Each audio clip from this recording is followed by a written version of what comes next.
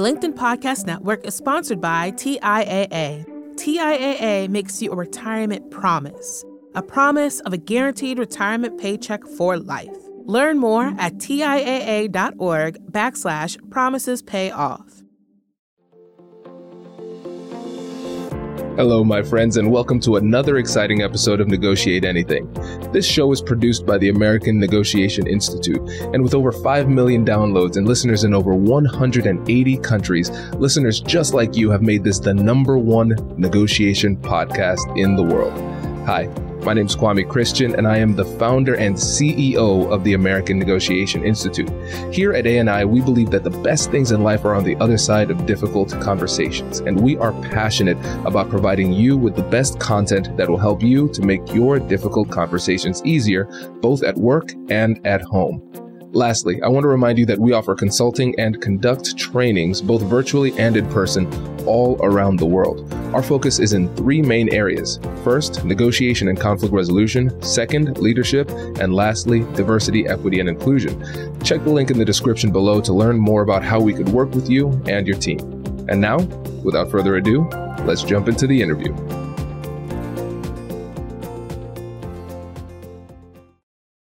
Carl, thanks for joining us today. It's a pleasure to be here. Thank you. Yeah, I'm looking forward to this. I've been looking forward to this for a long time. And so how about you get us started by telling us a little bit about yourself and what you do? Thank you. Okay, I'm happy to. So I'm Carl Aveni. I'm a trial lawyer here in Columbus, Ohio. I practice with the law firm of Carlisle, Patchen, and Murphy. I'm excited about this one because we're going to talk about storytelling. And the last time we've had somebody talk about persuasive storytelling, I think it was January 2017. So we are long overdue to revisit this topic. And so the 3 things we're going to talk about today are: first, we're going to talk about why storytelling is so powerful as a persuasive technique. Then we're going to talk about the key elements of a good story. And then we're going to end up with some war stories. So let's just start off with number 1. Why are stories so powerful?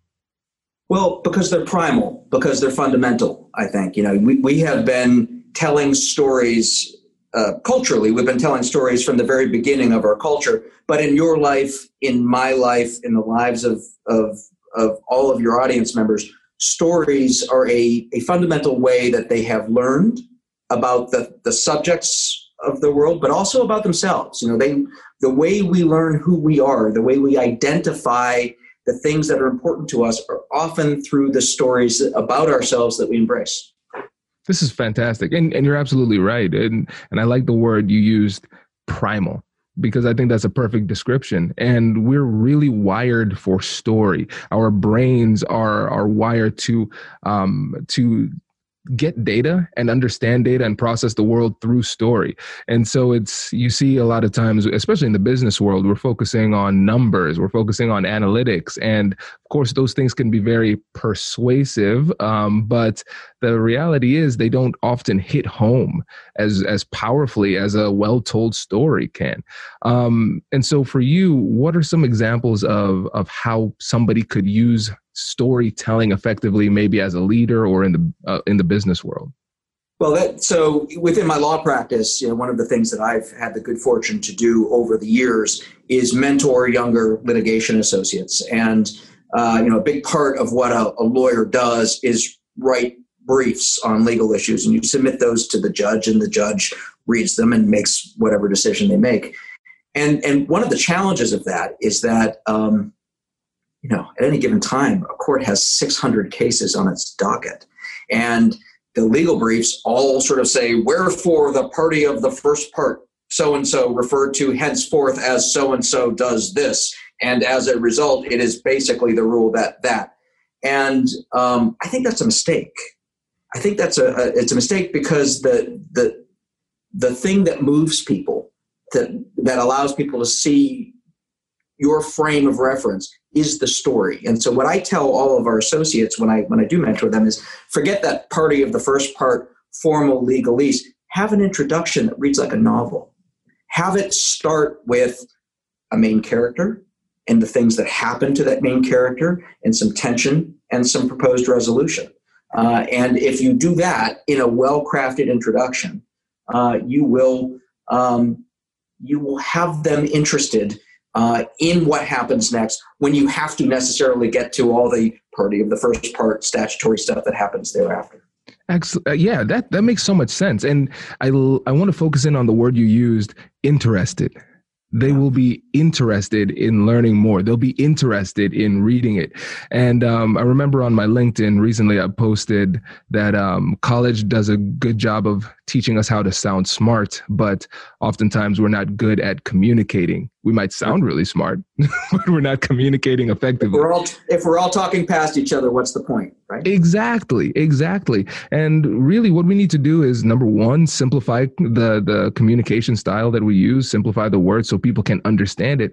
But again, the beautiful thing about stories is that people want to listen because they're interested. I consider it it's like the Trojan horse theory of persuasion. You wrap your message into something that is actually something that they want to hear. They want to bring it past their defenses. And then your little story soldiers go in and persuade once they've gotten past that wall. I think that's absolutely fair. I think that's a really accurate way of putting it. Yeah. So in your opinion, what are the key elements of a good story? Well, you need to have a protagonist. You need to have some opposing force to that protagonist or some unfortunate circumstance that happens to that protagonist. You need to have struggle, and then you need to have a proposed or anticipated resolution. And I guess we're lucky, or I'm lucky, in the fact that most of my professional storytelling is in the context of trials. And that arena lends itself to a certain kind of drama that is also very much like the character arc of a fictional character in a novel. So you can tell those stories that serve your client, that frame the thing that the jury is about to see in a way that they can understand and relate back to much more common things within their frame of experience. Can I give an example? Yes, please. Okay, so I'll be careful how I say this because client confidentiality kind of stuff. But I had a case that involved industry standards, let's say. So the way that a certain very technical thing was to be designed and built according to industry standards, and it was a computer part, a very finely finished computer part. And so my whole case was going to be about the effects of industry standards. But if I got up there in front of a jury and talked about, okay, this is the industry standard, and this is the thing that industry standards are about in this particular highly technical field, people would have just glazed over. No one would have understood. And so what I instead did was I started my voir dire, which is how you pick a jury, by asking, how many of you folks, came through the McDonald's drive-through down the street on your way to the courthouse today? I know I did. I actually stopped at McDonald's specifically to get a coffee cup so that I could have it on my table so that I could use it as a prop in this story. And a number of the juries raised their hand. And I said, when you went through the drive-through, there were two windows, right? And the first window is where you stopped at the sign and placed your order. And then you pulled to the first window and you paid, but you didn't get your product there. You got your product at the second window. So you gave them the money and you probably didn't even think about it. You just trusted that the food you had just paid for would be waiting for you at the second window. Why? Because that's the industry standard. That's what an industry standard is. When you pull up, you know to stop at the sign and place your order. You know go to that first window, place your order, and you trust, because of that industry standard, that you'll get your food at the second window. And ladies and gentlemen, in this case, at the second window, there was no food. Now, that's not, a full story, but it has a lot of the narrative components of a story. And it was a way of explaining that fairly sophisticated concept of the recipes that are used in making this very highly developed computer component in a way that every juror on that jury could understand without having an advanced technical degree. We've all gone through a drive-through at McDonald's at one point or another in our life. Right. And you know what's funny about this, Carl, is that as you started to tell the story, when you said, hey, do you mind if I give an example? I knew a story was coming, and I got this childlike exuberance and enthusiasm where I'm like, oh, I'm going to hear a story. Everybody loves hearing stories. And just a pro tip for the audience, if you want somebody to listen to you, say, can I tell you a story? That is one of the easiest ways for people to wrap their attention around something. If you just say, hey, I'm going to tell you a story, it's like priming them to listen because we want to hear those stories. And the thing that I like about your story right there is that the protagonist in that story was somebody who was relatable. It was so simple. But we've all been through that situation. And then you could really empathize with the shock and surprise and feeling of almost betrayal that would come at the end when you get to that second window and you don't get what you paid for. Does your company invest in professional development training? If you believe that your team would benefit from a negotiation workshop, all you need to do is go to our website, fill out the workshop request form, and then we'll set up a time to chat. These workshops are completely customizable, and we've done them all around the country. Negotiation and conflict resolution skills are beneficial across all professions, but they're especially useful in procurement, purchasing, sales, sourcing, and contract management. Our calendar is filling up quickly, and we even have some workshops scheduled for next year. If you think you might want one, I'd suggest reaching out soon so you don't miss out. Check out the link in the description to learn more. And now, back to the show. The LinkedIn Podcast Network is sponsored by TIAA. In the last 100 years, we've seen financial markets swing, new currencies come and go, decades of savings lost in days, all showing that a retirement plan without a guarantee, quite simply, isn't enough. So more than a retirement plan, TIAA makes you a retirement promise. A promise of a guaranteed retirement paycheck for life. A promise that pays off. Learn more at TIAA.org/promisespayoff. Hi, I'm Tomer Cohen, LinkedIn's Chief Product Officer. On my podcast, Building One, we dive deep into what it takes to build great products. Recently, we had Zach Perret, the CEO of Plaid, and he shared about his struggles building a financial app for consumers and how he was able to turn it all around with a critical pivot. Take a listen. I personally couldn't resonate as much with the consumer set that we were trying to reach. I just didn't have that level of empathy. When we made the shift to building a B2B product, though, I was building the product that I wanted. My co-founder and I were creating the product that we wanted ourselves, and we had so much empathy for what that product was. Such a great insight. In that sense, we got lucky because we were creating a thing for ourselves. And then the people that we were talking to also had the same problems we did. They were fintech developers. We'd been a fintech developer. We've been trying to build a fintech product for a year. And so we had such deep empathy. We had such a clear ability to... If you want to hear more of Zach Perret's story and the lessons that follow, listen and subscribe to my podcast, Building One. Thank you. Yes, and it was really important to take an approach like that in this particular case because I wasn't representing an individual that folks would naturally relate with. I was representing an aggrieved corporation and a pretty big one. And so by telling that story and getting the jurors to put themselves in that seat in their own car at the second window, not only did it explain the concept of industry standards to them, but it also got them thinking about this sort of abstract concept of a corporation in a much more personalized way. Right. And that's important to me. Yeah, that makes a lot of sense. Makes a lot of sense. You want to create a sympathetic character in a sense, right? And so let's say people are listening and they say, all right, Carl, you've convinced me. I like the stories that you told. Now I want to do it. I want to be a persuasive storyteller in my negotiations, in my difficult conversations. As a leader, when I'm motivating my team, I want to get better as a storyteller. What are the main mistakes that people make that hold them back from being effective at this? I think part of the loss of storytelling, to the extent that we've suffered from it in the last 20, 30 years, has been a function of social media and time pressures in our culture people are used to immediate short answers and they rush right down the center of it. And really good stories almost never work that way. In a really good story, before you talk about the thing, you often talk about the stuff that's around the thing.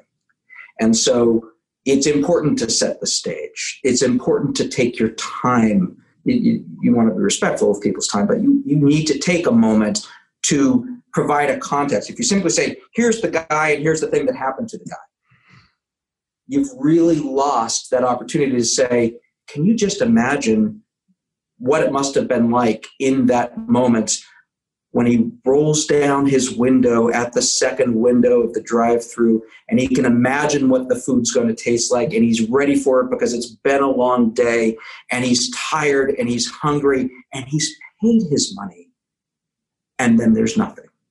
And that's so much more effective. Just that little bit that I just threw together there. I did not say all that to the jury. But just using that as an example, that's so much more effective than saying, and he pulled up to the second window and there wasn't anything there. By taking your time, by building up a little bit of the framework to put your audience into the context where the scene is going to happen, I think you said it before, you tap into an emotional response that really is primal. It really does come from childhood. It comes from your the stories that your parents would tell you when you were a toddler or an elementary school kid, and it goes back to the pictures that are painted on cave walls and in Europe from prehistory. You go into some of those caves in Lascaux, France, and there are stories of hunts. And those stories, by the way, they're not just pictures. They have a start. They have a middle. They have an ending. They have conflict in between.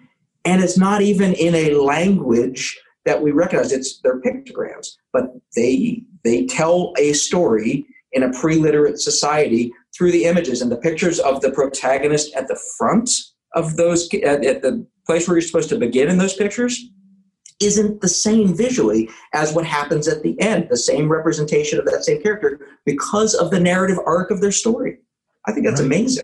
Yeah. And again, let's go back to that term primal, because when we're talking about those feelings, these emotions, we have to understand the power of those emotions, because we always think that we are just rational actors. That was always the thing, especially when you think about economics, when you think about law, we assume rationality. Then we get out into the real world after we leave the ivory tower and we say, where are the rational people? I was told they're out here somewhere. And the reality is, when you look at the psychological studies, time after time, it shows us that decision-making is an emotional process. And usually the logic comes at the end after we've already emotionally come to a conclusion. Then what we're doing after the fact is we are rationalizing the decision that we've already made. So it's critical for us to tap into that emotional piece.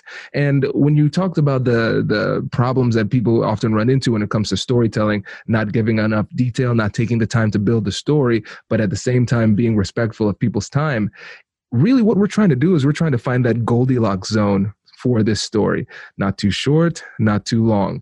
Enough detail, but not too little detail, and nailing the punchline. Because like you said, if I just said, yep, the food wasn't there, you ran through the punchline and you missed that emotional punch that comes at the end. And so what I would suggest people do is test out your stories. Almost treat yourself like a stand-up comedian, because when you see a stand-up comedian at the end, when they're doing their special, they've gone through it 100 times in different audiences, and they've recognized what the way that people like the story being told and what the way that they don't. And so if it's a really critical negotiation or conflict that you're trying to resolve, test the story out with a couple of friends, get some feedback, make those adjustments. So then when it's actually time to perform it, you're really sharp and the story is really tight.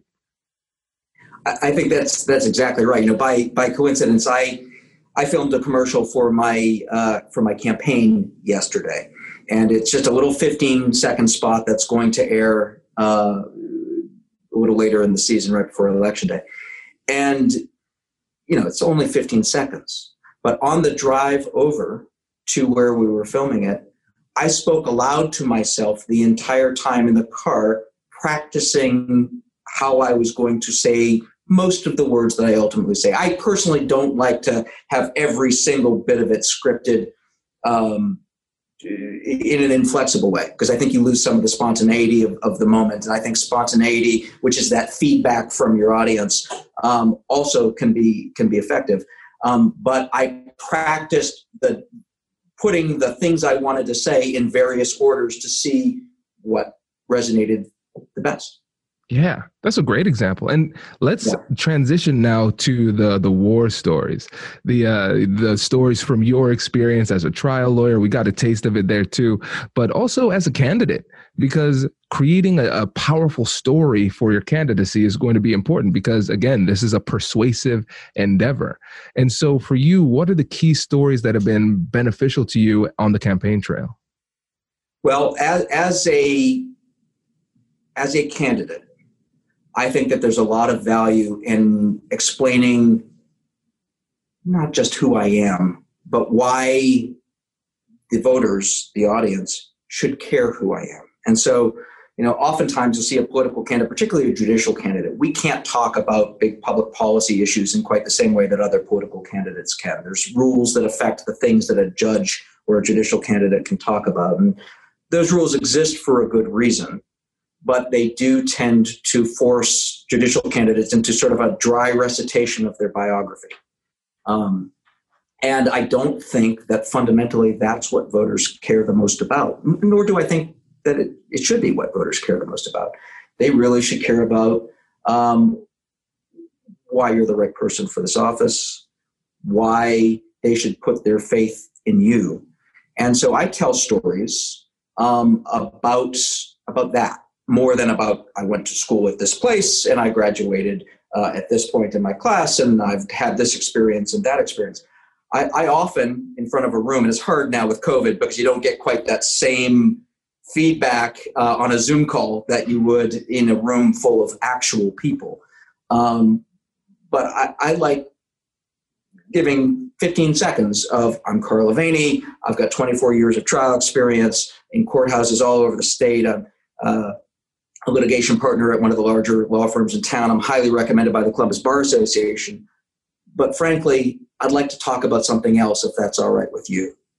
And then I launch into the other things that I want to talk about. And the first thing that I often talk about is judges matter. Here's why you should care about it. Judges affect people's lives more directly than other branches of government. A judge has more power over you in the moment you're standing in front of a judge than a mayor or a county commissioner or a city council person or even a president. So judges matter. And that's sort of framing the why you should care about the thing I'm about to tell you. And then once I've gotten them to that place and sort of gotten their buy-in that, yeah, that's right, I guess judges really do matter, and they do, then I talk about some anecdotes that are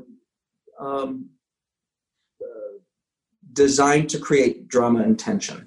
So, for example, I often tell people, I don't want to have it just sound like this is a technical, magic trick that I'm doing. It's not. It is actually designed to give information about me that I actually think voters are going to want to care about.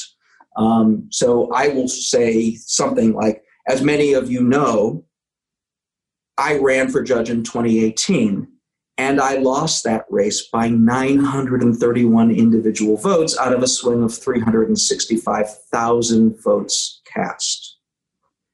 With a little bit of a pause there, and in a race that was too close to call for almost a month. Why do I include that information? Is that something that directly affects the race that I'm in right now? It does, but not in a direct, linear, sort of right down the middle kind of way. It's getting the audience of voters to say, oh, this is a guy that has seen some things, that's been, can you imagine the disappointment that goes with that? Can you imagine, what did he do next? And then I tell the story of why I'm doing it again.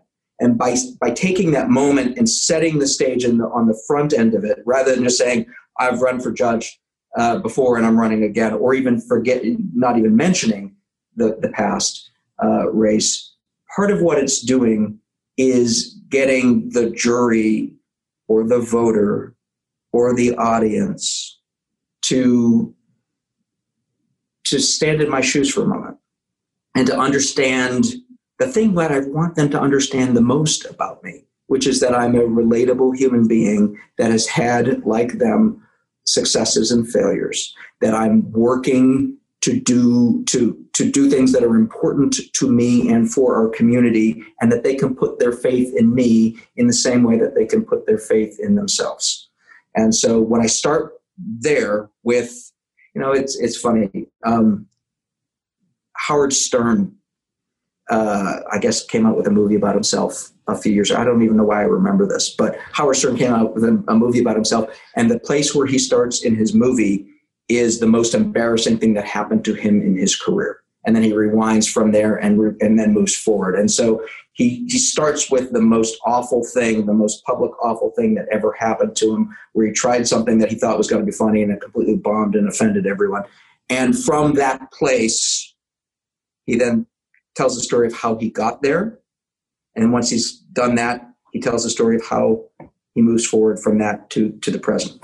And I think that's a really, really effective way of framing a story. Carl, this is fantastic. Audience, I'm going to pull out some of my favorite gems from this because this is really great. And so let's start off with this. Everybody knows that in business and life, especially in politics, we will go with people who we know, like, and trust. And you're able in this story to hit on all three of those things. And it reminds me of a study as somebody with a psychology degree. I really love nerding out on these studies. They had a study where they had somebody who was very professorial, very smart, intelligent, speaking on a recording. And so he was talking very intelligently about the topic. And so that is what the control group heard, just a flawless presentation. And then in the other group, what they did was they had the same guy speaking, but then at some point they had it sound like he spilled something on himself. And then he cleaned himself up and continued speaking. And at the end they asked, which one did you like more? And the people like the guy who spilled stuff on him more, because the thing is, we don't trust perfection because we know it's not real. And so being able to humanize yourself like you did in that story is incredibly powerful because it makes you more relatable. And so you started off at the beginning, just a few seconds, just saying who you are, the experience that you have, and the fact that you work at a prestigious law firm, Carlisle, Patchen and Murphy. I happen to be there too, for everybody. And so here's the thing though. You wanted to establish that baseline level of intelligence, but you know that only gets you so far when it comes to this persuasive endeavor. They just want to know you can do what you say you can do. And you handle that very briefly and very sufficiently and efficiently at the beginning. And so then you set the stage by talking about how important it is to have a judge, to be that judge, and the gravity of the situation. Because I don't think even lawyers sometimes who might be more transactional, I don't think they fully appreciate just the power that a judge has over the citizens in these cases. And you really do a great job of outlining that so people recognize this is something I should actually pay attention to. And then you use a story to create tension by talking about the heartbreak that you experienced. And this is where you humanize yourself. Carl went through something incredibly difficult, and you really tease that out so they can empathize with you, so they can feel that pain that you felt. But then they can relate to the fact that you're coming back. This is recent. This only happened 2 years ago, but you're still coming back. And people love to see that comeback character, and they want to be part of that story as well. And so I think this is an incredibly well-crafted approach to trying to persuade the voters. Yeah, thank you. And like I said, it's important to emphasize this isn't just about technique. It is also about it is also an important part of why I think voters can actually, trust me as a candidate. And it is an opportunity for me to talk about other and bigger things. I do a presentation to a teen group every couple of years, is unrelated to my campaign, where the theme is the theme is fail better. There's a Samuel Beckett poem that I love, and it's very short, and it's ever try, ever fail, no matter. Try again, fail again, fail better. That's it. That's the whole poem. And I think that there's real value in telling people stories about failure for lots of reasons, but in part to give them the courage to try and to fail things as well. So I hope that I'm tapping into some primal mechanisms, but I also hope that I'm inspiring the people that I'm talking to, number one, in a campaign to think about our democracy in a particular noble way, because it really is. And number two, I am trying to counter a certain narrative that's out there, about a cynical narrative about our democracy and about people that run for public office. And so those are, I guess that's another piece of storytelling that we haven't really fleshed out, but is also important, which is, what are the other stories that are going to immediately be in people's minds when you are telling your story? And how do you respond to and either embrace those other stories that they may be thinking about, or find ways to reject them in a way that's palatable? And you see that, look, every movie you go to has Easter eggs, and those Easter eggs are making little inside jokes about other movies, other stories, other cultural narratives, winks and nods to the audience that address what the audience's expectations were coming into the movie. We do the same thing in other parts of our lives. Right. This is great. And, something else that we haven't had a chance to talk about, and I know we're coming up on time, but I want to give you an opportunity to talk about this, because we've been focusing so much on storytelling and persuasion on the micro scale. So one-on-one, or maybe you with the jurors or things like that, but it's this particular interaction where we're trying to persuade using storytelling as one of our major persuasive tools. But we can also use storytelling as a persuasive tool in the macro sense, personally, when it comes to personal branding. And one of the things that I really admire about you is that you had this vision for the way that the court system can work in a way that can promote equity and inclusion within the court system. And even though things didn't turn out the way that you wanted to in 2018, you still pursued this. And I think this for you is a major part of your story and speaks to your character. Can you tell the audience a little bit about that one too? I would love to. Thank you. Well, if where we left off was me losing in 2018, the next piece of the story is what I did next.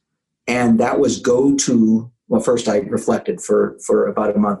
And then I went to the guy who had just beaten me and said, I have an idea for how to make our courts better, and I would like you to be on board.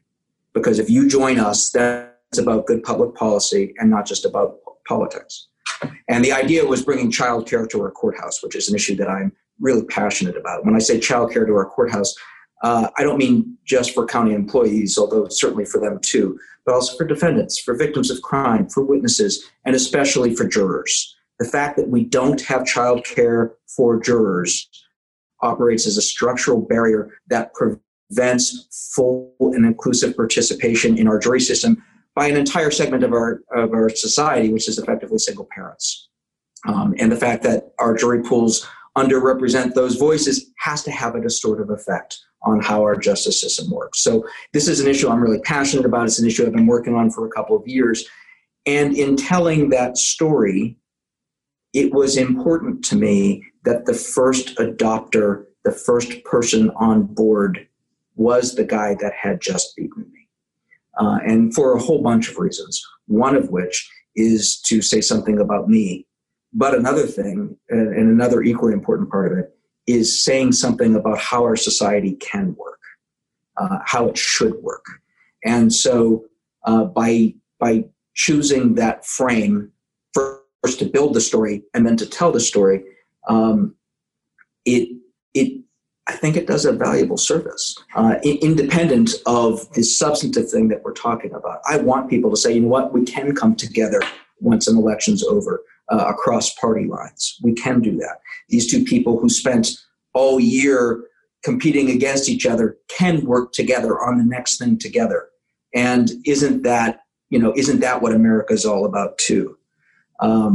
So it was important to me from a narrative perspective. It was important to me for something more deep and fundamental than simply how the story is told as well. So thank you for giving me the opportunity to talk about that for just a minute.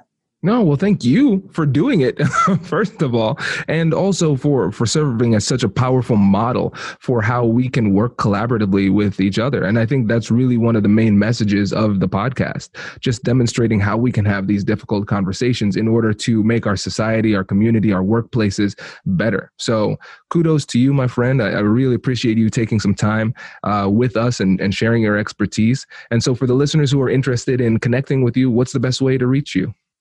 Well, so www.carlaveni.com is my campaign website, and I invite your listeners to visit me there and learn more about what we're trying to do and reach out. And if any part of this has inspired someone to enter into public service as well, I love hearing those stories, and I would welcome a chance to hear from your listeners. Thank you. Fantastic. Thanks again, Carl. We really appreciate it. I'm grateful. Thanks all. Congratulations, you've just joined an elite club. By listening to a full episode, you're now officially on the Negotiate Anything team. So welcome aboard. What most team members do is they subscribe to the podcast because that allows them to automatically get the latest episodes of the show. The best things in life lie on the other side of difficult conversations. Keep learning, keep practicing, and keep getting better. Your relationships will improve, your career will soar, and you'll have the confidence you need to get the most out of these crucial conversations. Again, thank you for joining the team. We're excited to have you, and I will see you in the next episode. I'll catch you later.